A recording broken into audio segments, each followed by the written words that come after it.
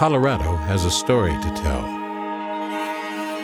From Glenn Miller to Diane Reeves, from the astronauts to the Lumineers, the Colorado Music Experience collects and preserves the legacy of Colorado's rich music history, serving as a resource for audio, visual, informational, and archival materials. Your host is G. Brown. Our guest is Nick Urata of Devotchka. No one has been more creative and accomplished in the Colorado music scene. People continue to search for ways to describe Devotchka's sound.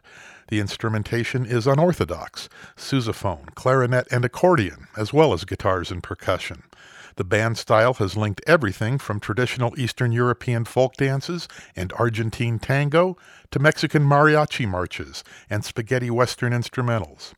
It's topped off with Nick's alternately flamboyant and sensual crooning, and that unique recipe has taken Nick and his bandmates to the national record charts and the world's biggest stages, and even Hollywood. Welcome, Nick.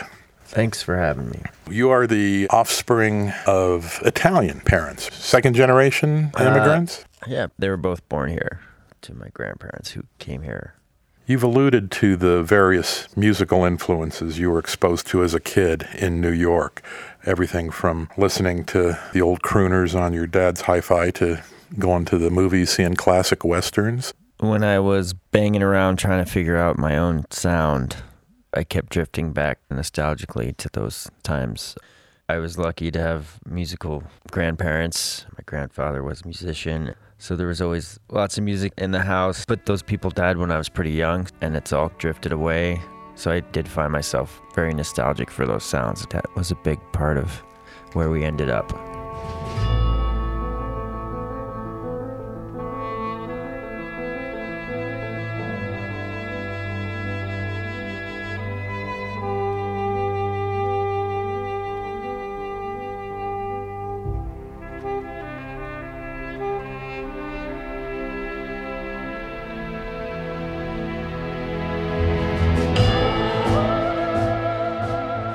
Did you have formal musical training? I started studying music from 5 years old on. I went the rebellious route once I got to college and drifted away from classes and did my own thing, but yeah, I always studied it. I kept studying through college, but I didn't go for any degrees or anything. It seemed like there was two paths to go, and if I kept studying what everybody was telling me to do, that I was never going to get my own voice, so I drifted away and diverged. But you always end up coming back to your training. What instrument did you start on? I started on trumpet. I played trumpet all through high school and a little bit in college, and then in the formative years of the band, I switched to guitar once I started to get interested in girls and rock and roll. That's not a unique path. Yeah. You left home to live in Chicago on Cicero Avenue, a legendary neighborhood, a lot of cultures represented there, and a wide range of musical sounds as well.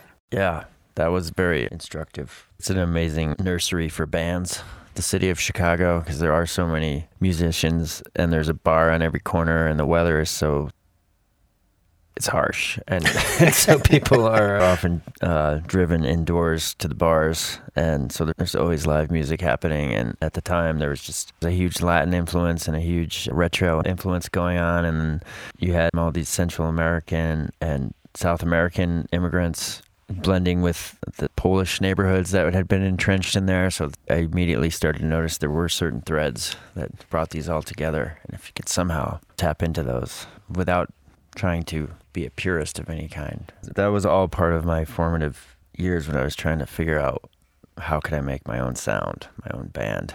At the time, I was a sideman, bouncing around from band to band, playing guitar and trumpet, and watching the singers and thinking in the back of my mind, I know I could do it better. The art of writing songs, it's a long learning curve. It was for me. And a very wise man once said that you have to write 100 bad songs before you write one good one. John Ellison is one of my earliest collaborators, and he got really good at the accordion really fast, which I have a deep love for, and we started writing these songs that became early Devotchka albums. And one of the ways we tested our metal, and my voice was terrible at that time, is we would go to these various train stops and try to make some money. And we never made any money, but it was a good way to get in front of a hostile audience. you've never talked that much about the Reegers. And I assume there's a reason for that. Well, that would be my point. They were described as an up-and-coming alternative country act. I'd go with that. and- We had a harder edge to us, but much like I am today, we're all over the place, genre-wise. But that is where I met John Ellison, and we realized that we're in the wrong outfit. That's when we started conspiring and writing our own songs. It was that time in my life where I was just bouncing around trying to figure out who the hell I was as a musician.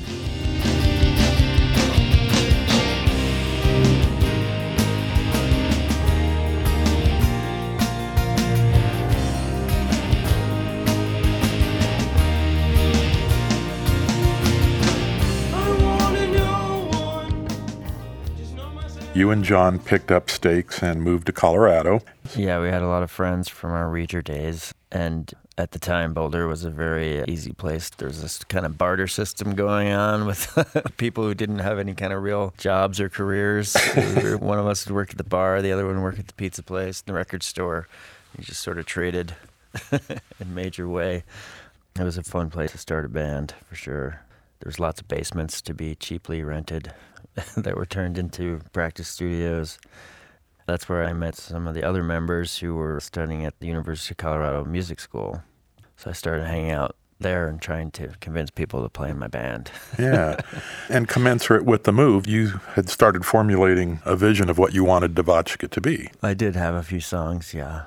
I kept developing them with anyone really. At the time, we had a couple of different bands that were all cross-pollinating, and we were kind of like a gang of multi-instrumentalists. We used to play with Munley, Jason Munley, which later morphed into Slim Cessna, and it was an exciting time to be a musician, an exciting group of players that were just up for anything, and probably where the early Devotchka stuff came from.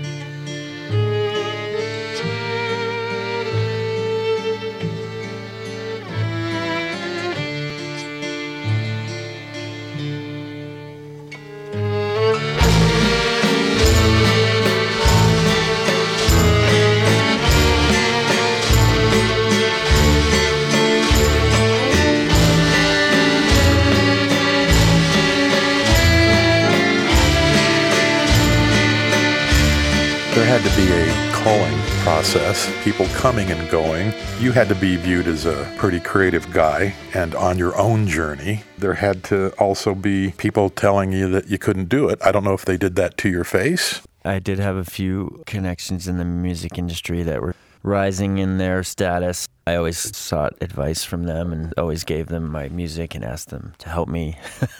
And a lot of them did tell me that I should probably go back to the drawing board, and maybe learn how to sing was one of the comments. Learn how to sing, maybe not so much accordion, and what's with the tuba. I got a lot of that in the early days. It took me forever to finish the first album, Super Melodrama, and I did take it to a friend of mine who became quite a prominent booking agent. And he told me I should probably just shelf it and write the next one. He was trying to be helpful, and he was probably right in a lot of ways, but we didn't, and we put it out on our own, and it turned out to be the sort of the catalyst of us becoming a touring band, and we actually ended up getting a bunch of pretty nice reviews about it. The press liked it, so we were off and running, and if I had listened to him, who knows what would happen. Your greatest accomplishment was finding like-minded musicians to make music with and who wanted to make a life out of it, as opposed to being in the moment. Tom Hagerman plays violin and accordion and piano. Jeannie Schroeder sings, plays the sousaphone, double bass, and Sean King handles percussion and trumpet. The most repeated lore is that the name Devotchka came from A Clockwork Orange. The vocabulary was called Nadsat in the movie and means young woman. It is accurate, yeah. Okay. It's a Russian word. And are the V and the K supposed to be capitalized? That's just more of a vanity thing. Okay. Yeah, the real word is not spelled that way, but that's the Clockwork Orange version of it. I just always thought it was a beautiful word and a beautiful way to describe a girl. Yeah, and that's where we got the name.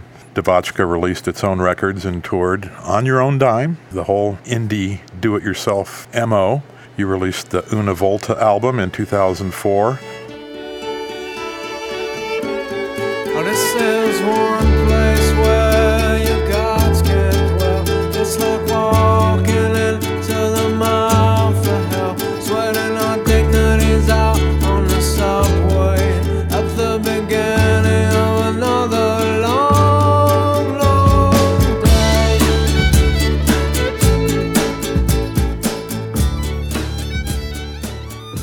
you accompanied a burlesque queen, Dita Von Teese. Mm-hmm. Burlesque was in an interesting revival phase, tongue-in-cheek, but you were basically the pit orchestra for these events. Yeah, that's right. That was one of our first big breaks. We didn't really realize it at the time, but it was right at the height of the burlesque revival, and they were producers of the show were based here in Denver, and they were drawing acts from all over the country and putting together this big variety show, and seeing us playing around town in our vintage ruffled shirts and whatnot, and playing our sort of vintage brand of music, and thought it would be a good match. And so we began as the pit orchestra. It was another great stepping stone because we got to tour all over the country with them, and we were the only band in the show, so there was a lot of exposure to our original music. So we went over a bunch of audience on that tour. Were you forced to learn even more instrumentation? There was a lot of dead air in the show because the acts were changing sets and changing outfits and everything, so we had to think on our feet and improv. We can only afford to bring 4 of us as musicians, so we were all constantly playing horns and percussion to make it sound like a bigger pit orchestra. So it was trial by fire, but the end result was definitely another step towards our unique sound. Putting on these types of shows with all the ambition, you had to be flirting with poverty. I don't know how to... That's not a money-making venture. No, it was not. It's par for the course when you're starting a band or any artistic endeavor. You're never really sure if you're going to cross over into where you could actually quit your day jobs. Yeah. We kept our day jobs for quite a while. You and the band stay the course, didn't get distracted. You know, at that time in your life, it's hard to find like a career. So everyone was kind of bouncing around and not working in the area they were trained for necessarily. And so we would had this double life where we were playing our own music in these romantic settings, and we were connecting with people in other towns far away. And so we got a little taste of what it would be like. I think that was a big part of it. We got a little taste of making it work. So that definitely inspired us to keep going and working harder at it. Your songs became transcendent. The music goes from sweeping to haunting to moments of ecstasy. A big tipping point was the song How It Ends, the title track of an album released in 2004. It introduced Devotchka to a wider audience when it was used in the trailer for a motion picture, Everything is Illuminated. Did you know that song was special when you wrote it? I've thought that it was special in the way that it came to me. It was one of those rare occurrences that I'm sure you hear other artists talk about, how something lines up correctly and you're just a conduit or you're a messenger and you get this idea beamed. And that one was one that was given to me one day when I was screwing around with my little Casio keyboard. In fact, that $8 Casio keyboard is the keyboard that you hear at the beginning of that song and at the beginning of that movie.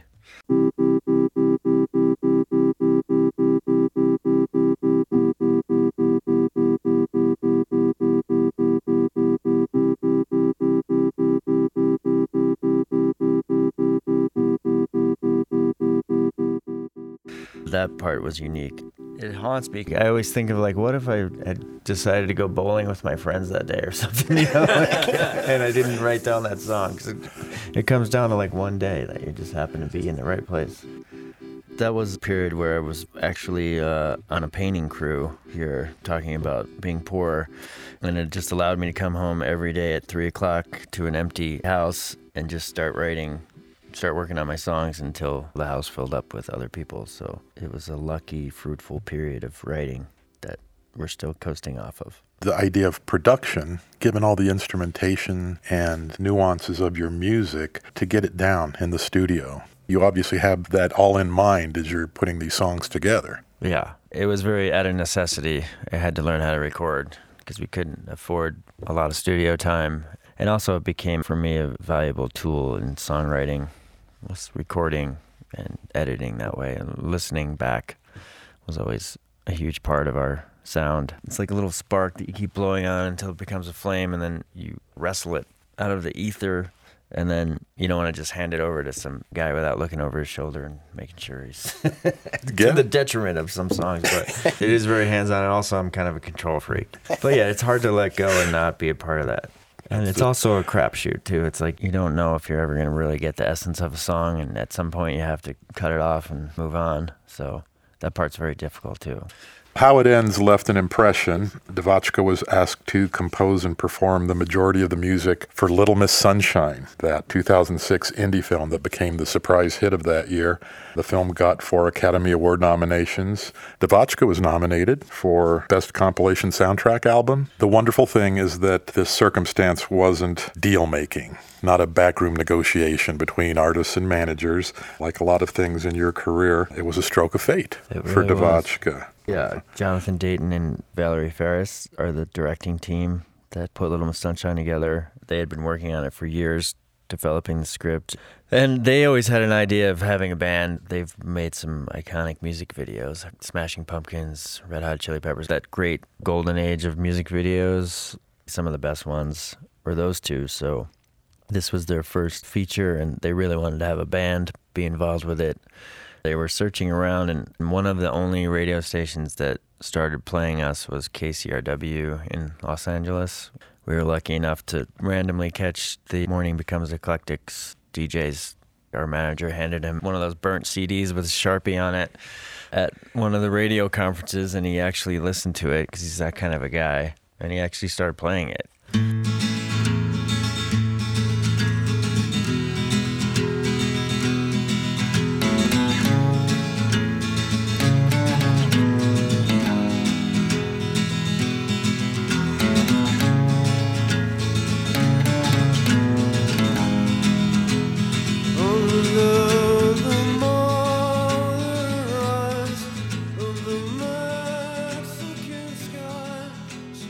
They were hanging out at their house one Saturday morning, and they happened to hear You Love Me and started looking into us. And unbeknownst to us, they came to a couple of shows and spied on us. And then they got in touch with us, and we started exchanging material, and we made it happen. So now, as these things work, Devotchka's music is in vogue. Right? Yeah, exactly. It's funny because a lot of those songs were out before they were in the movie, and it wasn't like I was quitting my painting job. So that was a big bump for us, and we did get to focus on our craft, and we just jumped into another full-time job, which was touring and writing. A couple of years later, you signed to Anti Records, an imprint that's known for releasing a lot of music from diverse artists, Tom Waits, Nick Cave, Billy Bragg. You put out a couple of albums. 2008, it was A Mad and Faithful Telling.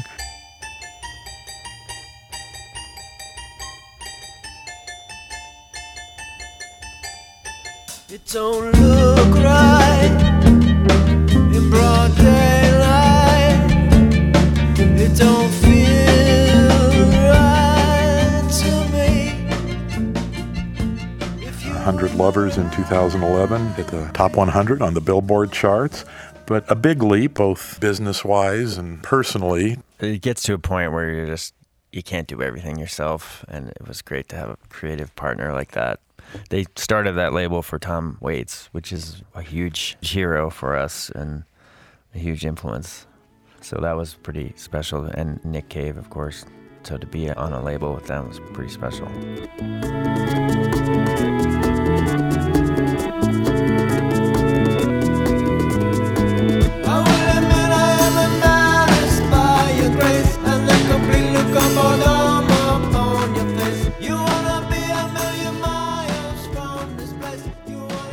And your notoriety was also buoyed by the live shows, which had become extravagant. Credit for putting your money back into it. You've had belly dancers, trapeze artists, different configurations for different shows. You played Coachella and Bonnaroo, some of the biggest festivals. I always wanted to collaborate with other artists, visual and dancers, and have a circus atmosphere was my original intent. So it's always kind of stayed with us. Yeah, I'd like to give the audience a little bit more to look at. Yeah. You performed with the Colorado Symphony Orchestra several years back, and you turned the 2012 event into a live album that you titled, in a fit of originality, Devotchka Live with the Colorado Symphony Orchestra. Yeah. Sharing the stage with 60 musicians who are moving air. What was the creative process like? We collaborate with a lot of their members, have played on some of our other albums and become friends. And so we were on each other's radar. And I'm not sure how the idea for the show first came about, but we were given a small window to get it done, and we did it. And the result was the live recording. It was such a success that we were able to do like a yearly reprise of it and add a couple different songs each year, and it was a really great collaboration.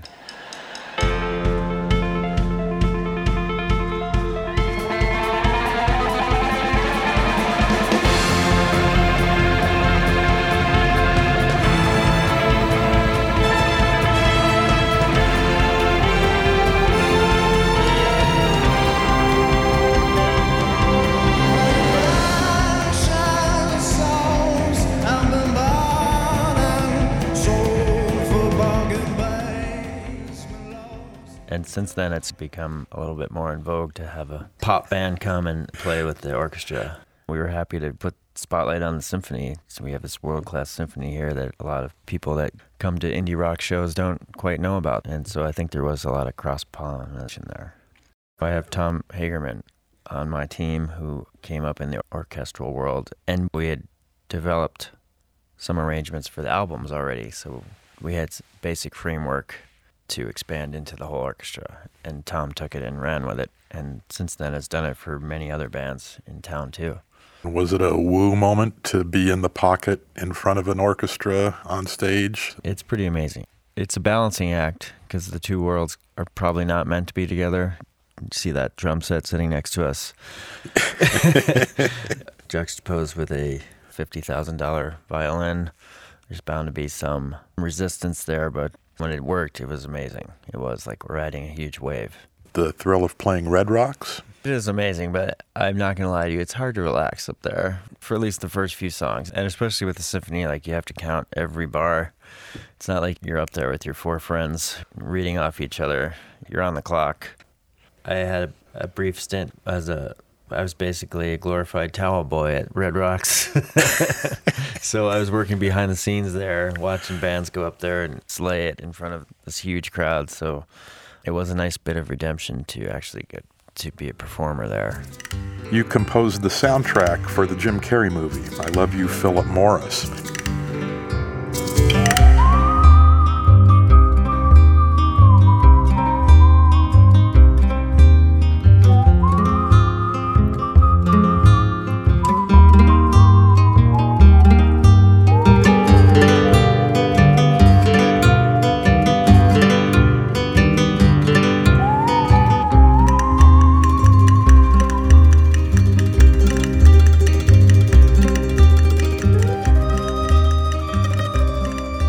Your phone started ringing. You wrote music for Crazy Stupid Love, Ruby Sparks, the films Paddington and the Cobbler in 2014. You did the crime romance Focus in 2015. Film music, its own discipline, was that something you aspired to? I was always a huge fan of it, and certainly you could see we aspired to have that sort of sound on our records. It actually led to us being in Little Miss Sunshine. So it is a shockingly different world once you get into it, but yeah, I had always wanted to be a part of it. It still basically adheres to tradition. When we of course love to record on the same sound stages. There's only 3 or 4 of them in Hollywood, and when there's a budget, we do it. But the budget's not always there, and computers have taken a lot of the burden off of the live orchestra. But it's basically still the same process. The composer's pretty much the last one to get the film, and they're pretty much like, here, now it's your problem. Fix it. We don't have any more money and no time, but we need an amazing score that's going to take this to another emotional level. So that's usually how you start out the job.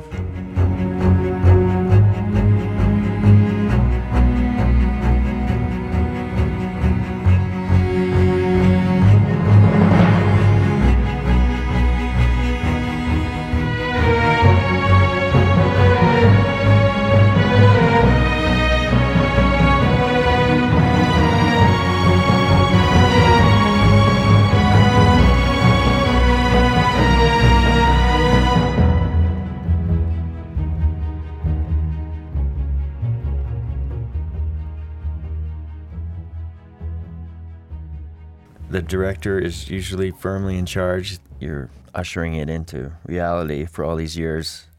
And the story dictates where the music goes, of course, and the performances. There's so many people involved in the film. and everyone has their opinion about the music. And it's usually vastly different. It had to be a crazy period in the nascent stages, juggling your time between Devotchka's career and doing the film scoring. It got demanding sometimes, but it was a good place to be because I was just constantly working on music. When you don't have a deadline, that can be a pitfall where you just sort of meander and don't finish anything. So this way I was constantly in the studio and constantly writing and learning production techniques. So in that way it was positive. But yeah, there's never enough time.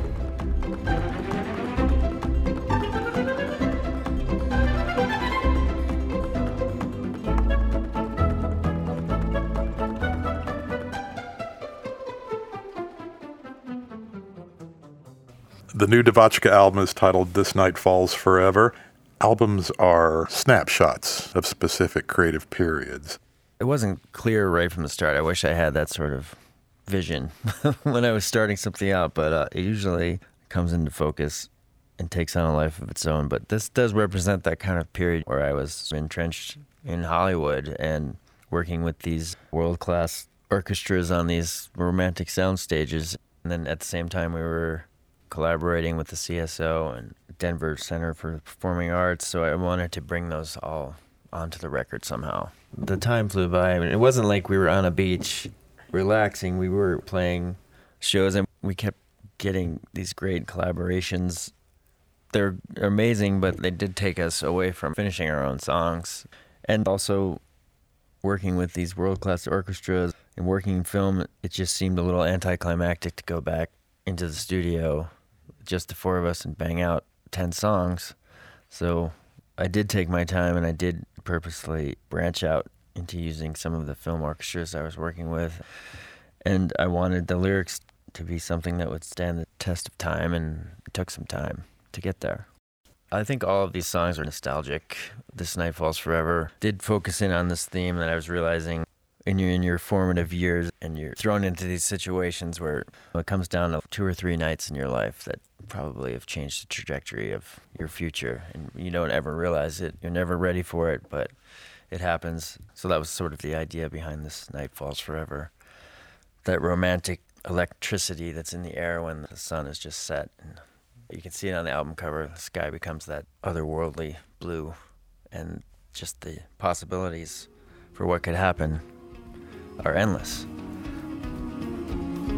Oh, it's like a straight shot to the backyards and the vacant lots, to the very chambers of my heart, to the part of town that even you seem to have forgot. Tell me about the song Straight Shot. Straight Shot was the revisiting of one of those nights from my youth. The catalyst was a lot of those nights that I was talking about happened in New York, and with the backdrop of New York City, which is one of those places where anything can happen. And I still go back there, and the city's always constantly changing and forming, endlessly under construction, but you'll find yourself always in some place, be it like a subway stop or an exit ramp or a building doorway where you'll just be flooded with memories that you had forgotten about. And that happened to me on a trip back there, and that was the catalyst for that song. Devotchka's sound isn't one that's usually associated with Colorado's musical climate. You have always been a good ambassador for Denver, even if people are totally surprised that you come from here. You've proved that geographical stereotypes don't hold up. Especially in the early years, because of the success of the movie. It was a hit around the world, and we got to travel and play around the world. And I did get a lot of that from some of the foreign press and even domestic press. There was this geographical thing of being from Denver. They thought we're into country music, or we're all still mining for gold out here, you know? The buffalo roaming the streets. Without, my answer was always, I found it to be very transient, and most of my friends and musicians are from other places, and that's what's always made this place amazing. And I always point to Kerouac and the Beats and their writings. They were drawn here for the same thing, and I think they were inspired by whatever it is here. Think about the influence they had. Dean Moriarty was a Denver street kid. He had a pretty big role in spreading Eastern philosophy to suburban Americans. Is there film work on the burner? Yeah, I've been working on a really cool documentary that's going to play at Tribeca this year. It's called 17 Blocks. I made this connection here with Davey Rothbart of Found Magazine. Davey's a great storyteller and has done a few other books and movies, and he found this family in the inner city of D.C. back in the 90s and gave this 9-year-old boy, Emmanuel, a camera. And so he's had 20 years of footage with this family and all the crazy stuff that happened to them over the years. We edited it to a film, and I provided the score for it. People have been describing it as Boyhood meets Boys in the Hood. And it's pretty apt. What's your favorite musician's joke, Nick? What do you call a guy who trips over chords and hangs out with musicians? I don't know, Nick. A drummer. Ouch. Got a good laugh. So. Thank you. Always leave it laughing. The Colorado Music Experience is a nonprofit educational and cultural organization, relying on financial support from music enthusiasts to fund its initiatives. To learn more, please visit colomusic.org. COLO music.org.